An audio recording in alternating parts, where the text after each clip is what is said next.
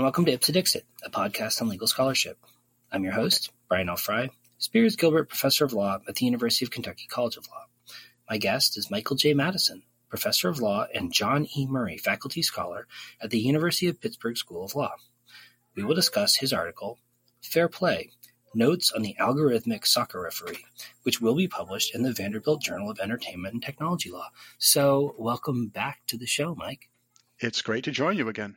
A great pleasure, as always. I really enjoyed this paper, even though I will confess I know very, very little about soccer and how its rules work and how it's refereed. So for listeners who are ignorant of the greatest of sports, like me, I wonder if you could talk a little bit about sort of how soccer works, what the rules are like, and maybe most helpfully for some people, how it's different from other kinds of sports that people might be more familiar with in the United States. Sure. So the basic mechanics are pretty intuitive to almost everyone today, even if you're not an active fan or player. The standard game is 11 players on a big open grassy field, kicking a ball that is roughly the size of a human head.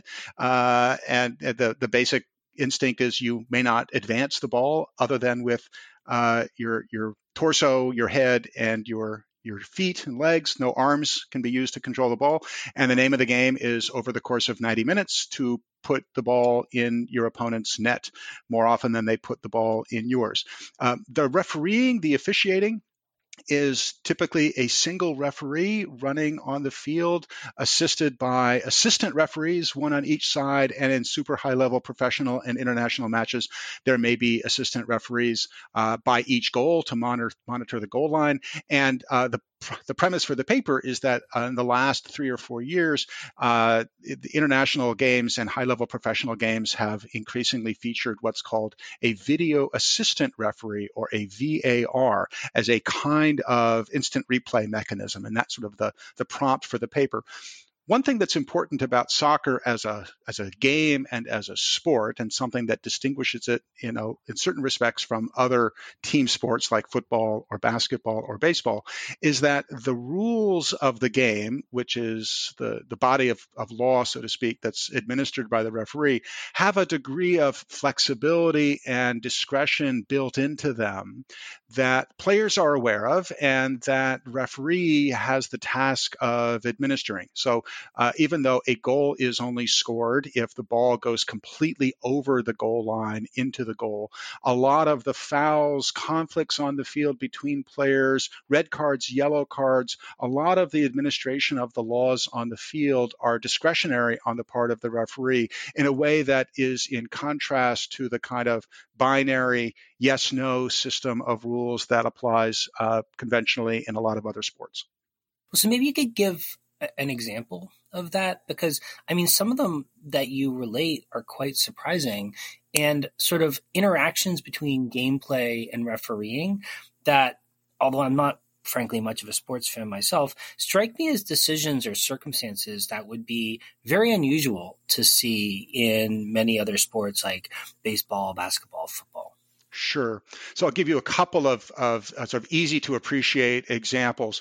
One has to do with the system of cautions and ejections that is characteristic to soccer, the yellow card, red card system. So a yellow card caution is appropriate for either an especially egregious foul, so one player running into another player violently or recklessly. A yellow card might also be appropriate for an accumulation of fouls over a period of time, so that no single foul justifies the caution, but sort of repetitive violent play might justify the warning of a yellow card. And an especially egregious foul might justify an instant red card, but it's more typical that 2 yellow cards equals a red. So if you get a yellow card during the game and then the same player gets another yellow card for another infraction of a violent sort during the same game, then the 2 yellow cards equals a red. The example has to do with the fact that issuing the yellow card, that shifting the register of the call by the referee from blowing the whistle and awarding a free kick, which is the ordinary thing, shifting that up to a yellow card, which is a much more dramatic kind of sanction, that's discretionary on the part of the referee.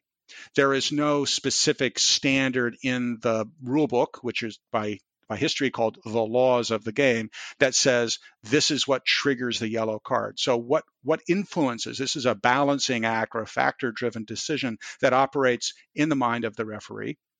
The referee's experience, judgment, and the player's experience and judgment all factor into the legitimacy and acceptability of this. So what factors matter? How violent was the conduct? Was there a sense of the player committing the foul was acting intentionally or recklessly or inattentively?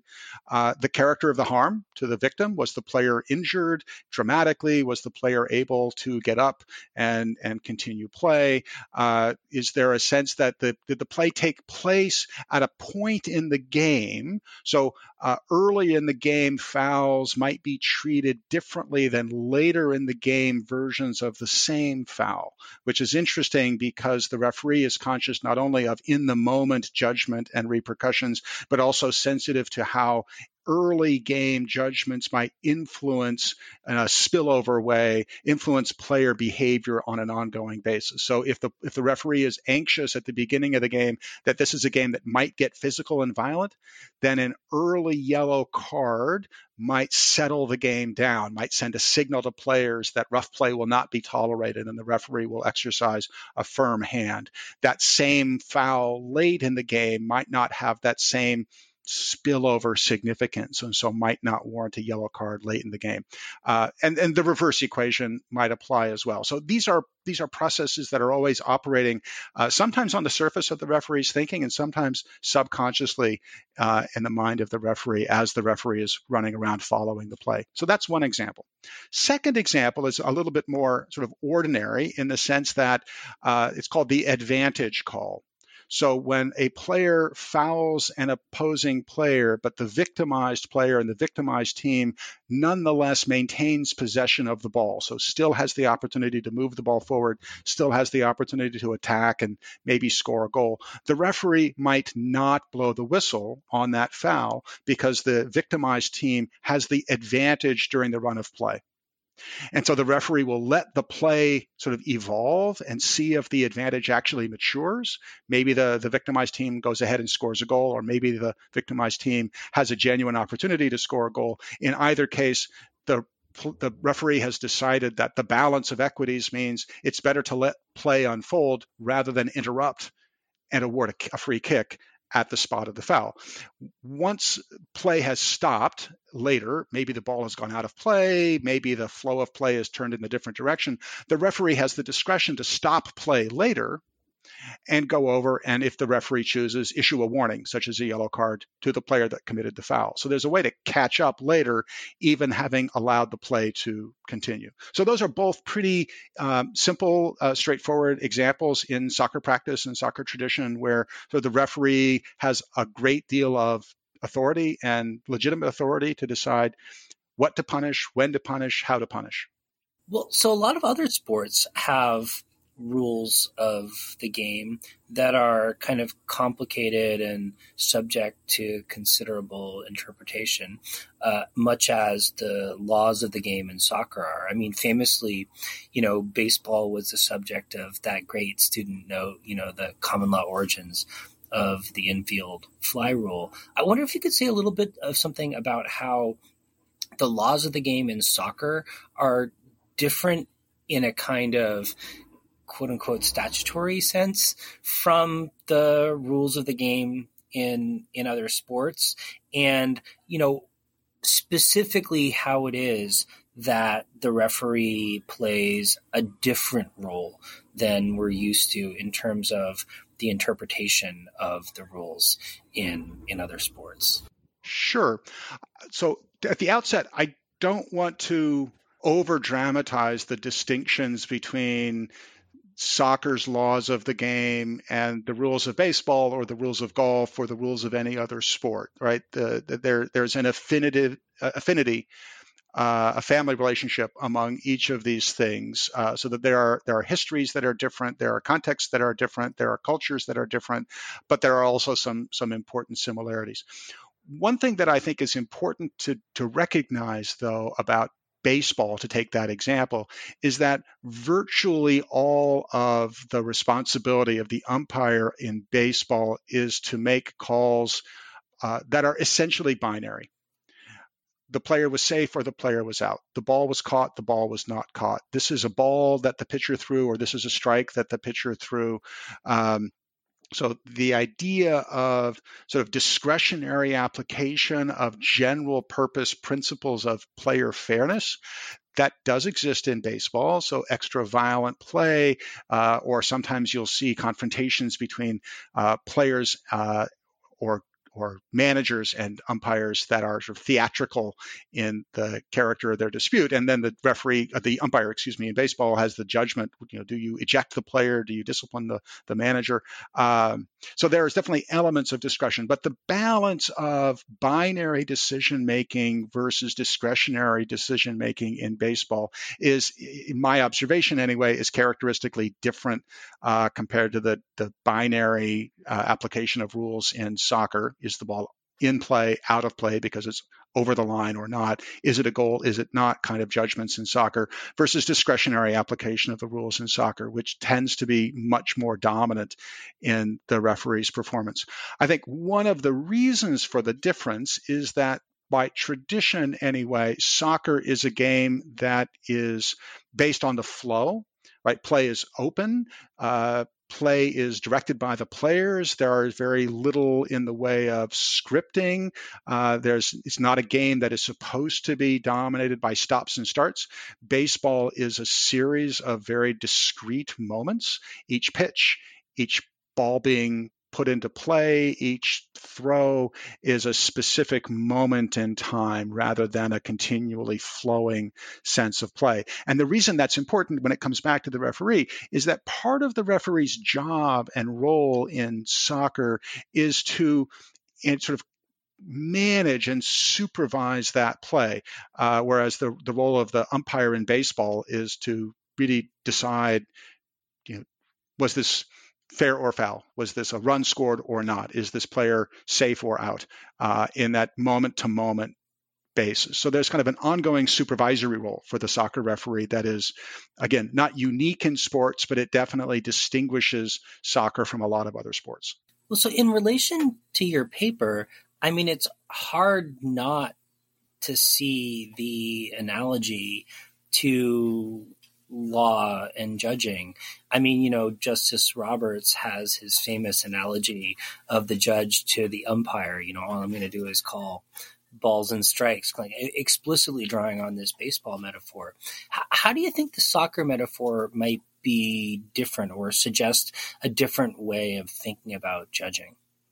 So this has been an interesting conversation, sort of soccer and judging, for a number of years. So I don't pretend that I am the first person to see this connection or to try to explore the connection. The reason that the connection between soccer and judging has gotten more interesting in recent years is because of the introduction of the VAR, video assistant referee system, as a kind of instant replay sort of oversight of the referee on the field, where the instinct motivating the VAR system, like the instinct motivating instant replay or review systems in other sports, is the risk of error on the part of the referee is substantial and is reversible, is correctable. So you have a technologically grounded setup that allows for expert reviews of play on the field. Ideally, the expert reviews go on at over a relatively compact period of time so that errors can be corrected quickly. And so what happens, and this is really part of the point of the paper that I wrote, is that discretionary basis of refereeing that has been integral to soccer culture and soccer practice for a long time is now being displaced in part as the VAR system takes on or is given more role and responsibility. So it's no longer the referee on the field having the final say-so with the referee's whistle. Now the referee on the field has an eye in the sky, so to speak, looking over their shoulder for many substantial judgments on the field. So it's a parallel to the ways in which we are starting to see algorithmic systems and other technologically based systems take on more weight in traditional courtrooms and judging and other kinds of adjudication. So what's the role of human capabilities in the system of traditional legal justice relative to the role of technological systems? And that balance between humans and technologies has an echo, a very strong echo in what you see in soccer and in some other sports. Well, in the paper, you talk about the concept of polycentricity in decision making.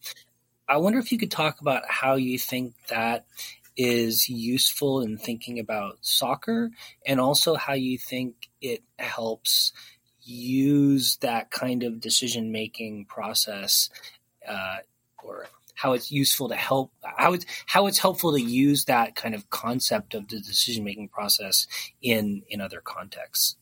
So one of the goals of the paper is really to introduce and advance the concept of polycentricity and system-based thinking into legal scholarship more broadly. So let me take a step back a little bit to talk about what polycentricity is and then how it might be useful in this context. So polycentricity itself is a social science concept. It comes out of traditions in political science, political theory, going back to the 1950s at the very least. So you see it originally in the work of Michael Polanyi, and it gets really sort of documented and systematized in the early 1960s in the work of Vincent Ostrom and later his partner and spouse, Elinor Ostrom. And the Ostrom's work has been a big motivator and inspiration to me in a lot of the scholarship I've done over the last decade or so. So I've been learning a lot about polycentricity and its history and its functions in the social science literature and the utility of it for law. And the reason I want to advance it in this context, polycentricity gets at the idea that decision making can have sort of a multiple character. You have multiple sources of responsibility and authority over a given social system or domain. So think of it not in the soccer refereeing context, but think of it in terms of local government. So a traditional, old-fashioned, but still very important local government, where you may have municipal governments, you may have county governments, you may have regional governments, you have state governments. You will have other governmental organizations, either because they have tax authority or because they have substantive rulemaking authority. You think of in Pennsylvania, where I live, school districts have an enormous amount of political and fiscal capability and responsibility in ways that overlap. And this is the point of polycentricity, to understand how governments operate and how decisions are made in a given region.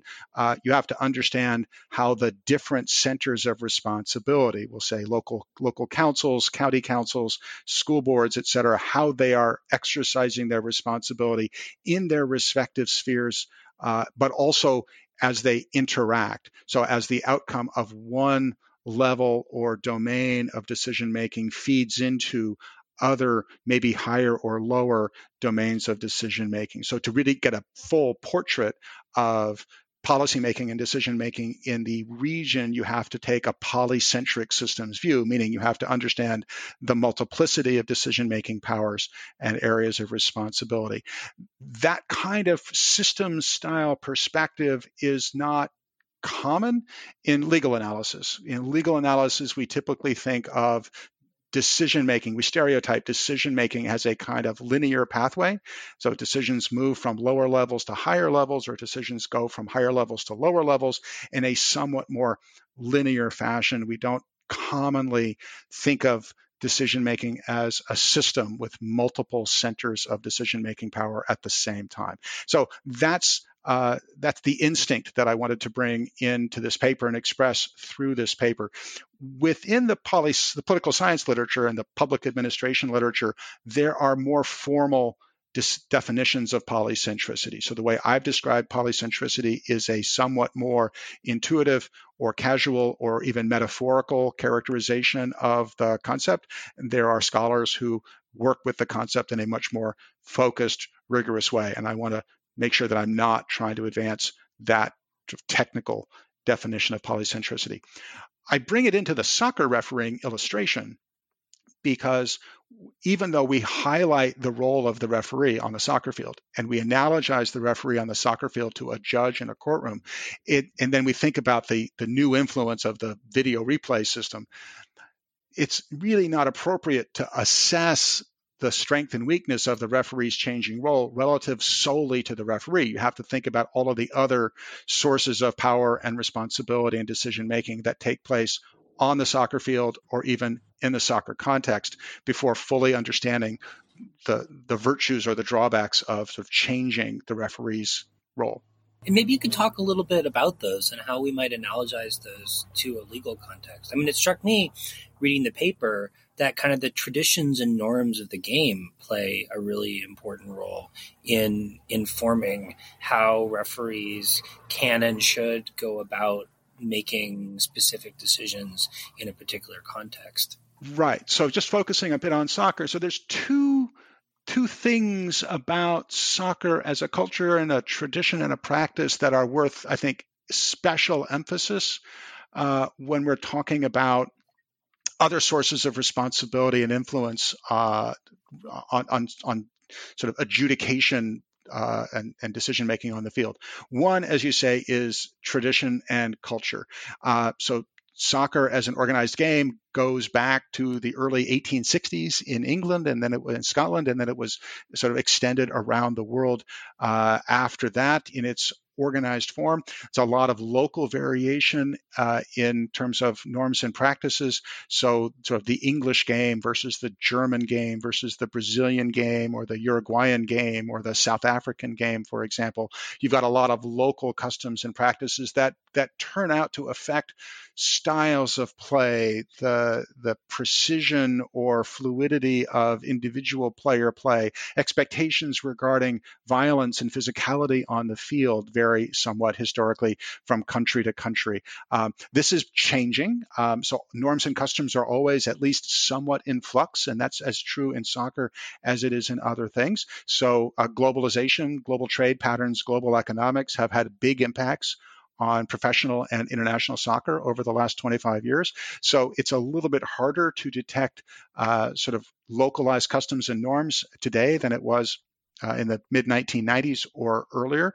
But as a soccer player, when you're learning the game, when you're getting acculturated into the game, when you're getting taught by coaches and by peers and learning from people you watch on TV, you're adapting styles and expectations in terms of what you do on the field that will eventually and necessarily spill over into how the referee in a game context reacts to you. So that's one. Second, you can take that general sense of norms and customs and you can find specific examples of it. And my favorite specific example historically is the idea that when you have a violent play on the field, and a player is injured and stays down. So they're injured badly enough that they have to sit on the field immobile until play can be stopped and the trainers and others can come tend to you.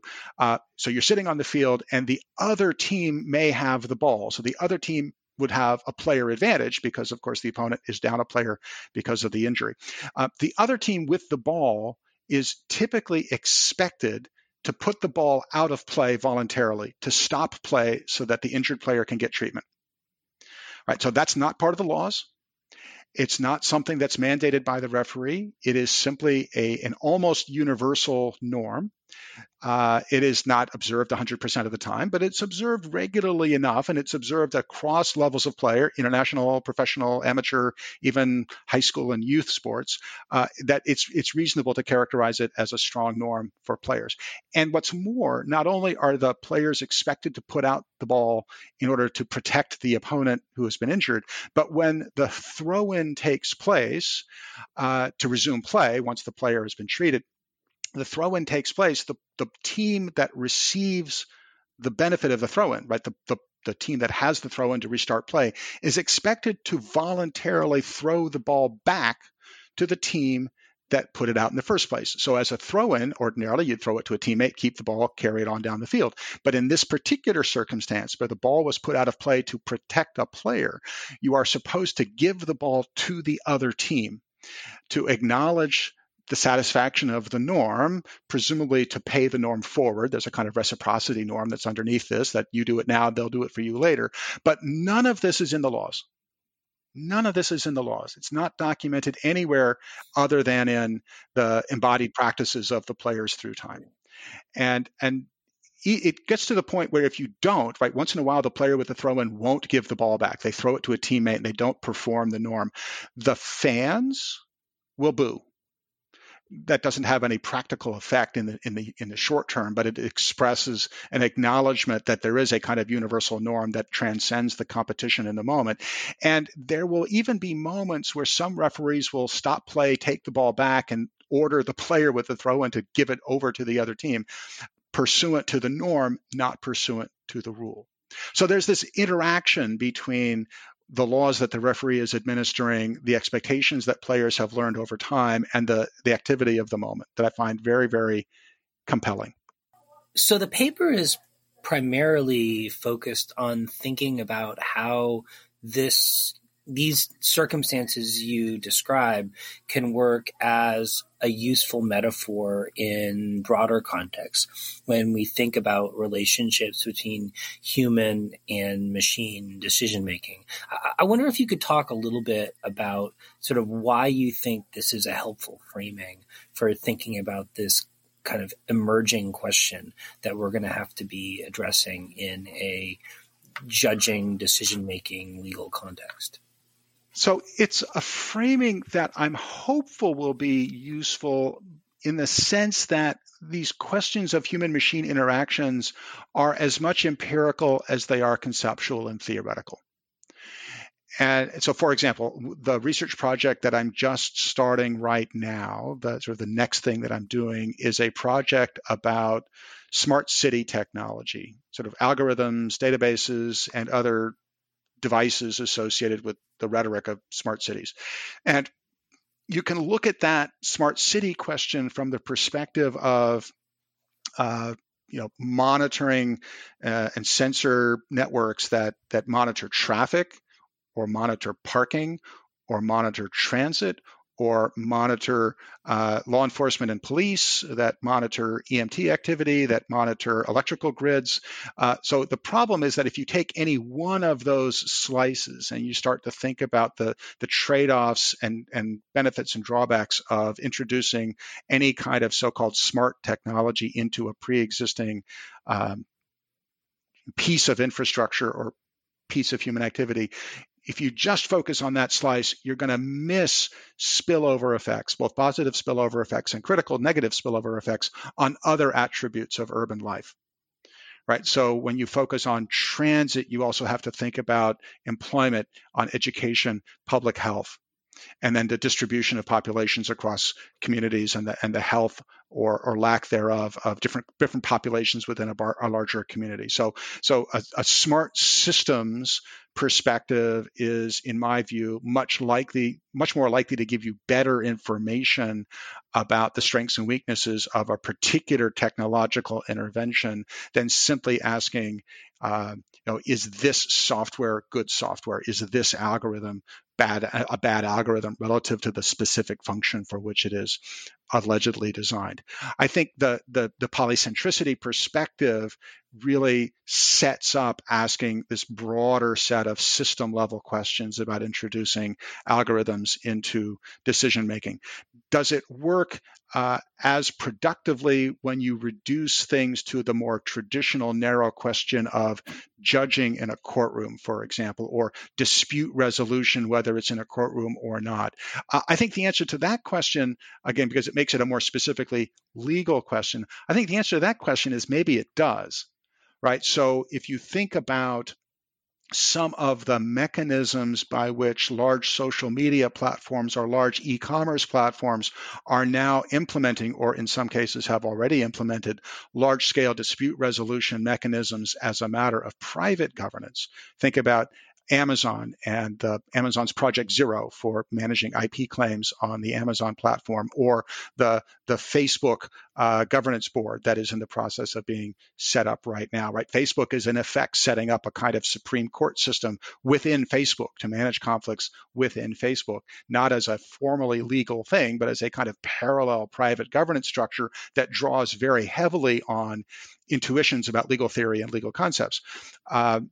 Is what Facebook doing, is that a good thing or bad thing? What are the strengths and weaknesses of Facebook's model? I think that you have to take a systems perspective on Facebook, on social media ecologies, on information flows in a broad sense, and the harms and benefits associated with all of that, in order to assess the strengths and weaknesses of what Facebook is doing with its new governance board. I think myself that it's an error to look at the governance board alone, analogize it to a court in some sense by drawing on baseline expectations about transparency and accountability, for example, and then come to some normative judgment about the virtues of the Facebook governance board. I think it's important to take a step back and put that in a larger descriptive systems context. And I think that's what I'm trying to argue for with this paper about soccer. Well, so Mike, in closing, reading your paper and talking to you about it, I couldn't help but think of our own profession, which is currently experiencing a really unexpected and novel intersection with technology in ways that maybe it should have dealt with a long time ago, but that people certainly weren't expecting or anticipating. I wonder if the framework that you present in this paper and the way of thinking about kind of human technology sort of interactions could inform or be helpful in thinking about how we do legal academia, legal pedagogy, and sort of running the institution that is a law school. Well, I'll have to come back for another podcast episode, Brian, to talk about all of what you've just introduced. But the short answer is, yeah, you're absolutely right that over the last, I'd say, decade of my career as a law professor, I've become increasingly attracted to the idea that legal professionals, whether you're talking legal academics or new lawyers or people who use law degrees in additional ways, need to get much more conversant and comfortable with insights and expertise that are contributed by other fields. So the idea that law is a sort of splendidly isolated domain and we can content ourselves either with doctrinal thinking or with doctrinal thinking that is animated by sort of light borrowings from other areas outside of law, I think that's not helpful in practical terms if we're really trying to train students effectively for success, or we're really trying to make distinctive contributions to the world. My paper on soccer, a lot of my other scholarship these days has a very explicitly descriptive bent rather than the more conventionally legal scholarship normative prescriptive bent. I spend a lot of time talking with colleagues in political science and economics and public administration and information science and public health. And I spend comparatively little time talking about this work with other law professors. And that's just because I'm trying to draw in as many different sources of expertise and insight as I can to tell stories of the world that are as useful as I can make them. Awesome. Well, Mike, thanks so much for coming on the show and talking about this excellent paper. I enjoyed reading it. I enjoyed talking to you about it. And I hope listeners will check it out, because we only were able to scratch the very surface of the really intriguing stuff that you presented here. Always a pleasure, Brian. Thanks so much.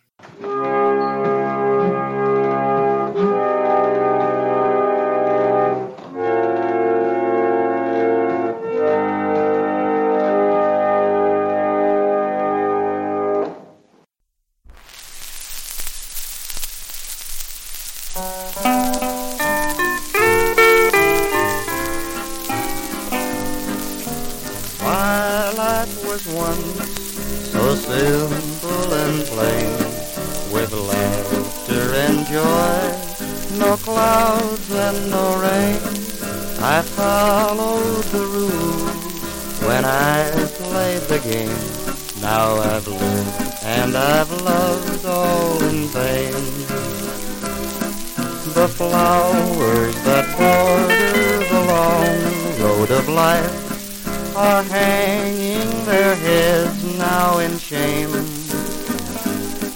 Though roses have thorns just as sharp as a knife, they follow the rules of the game.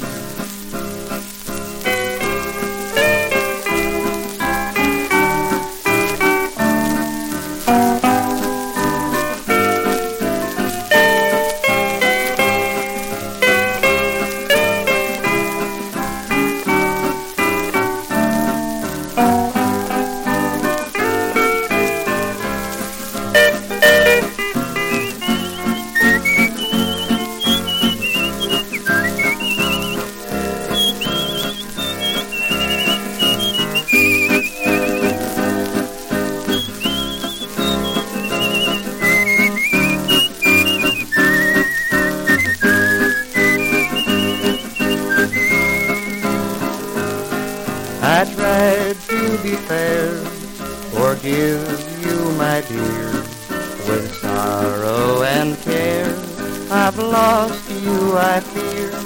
I followed the rules, but I lost just the same. Now I've lived and I've loved all in vain.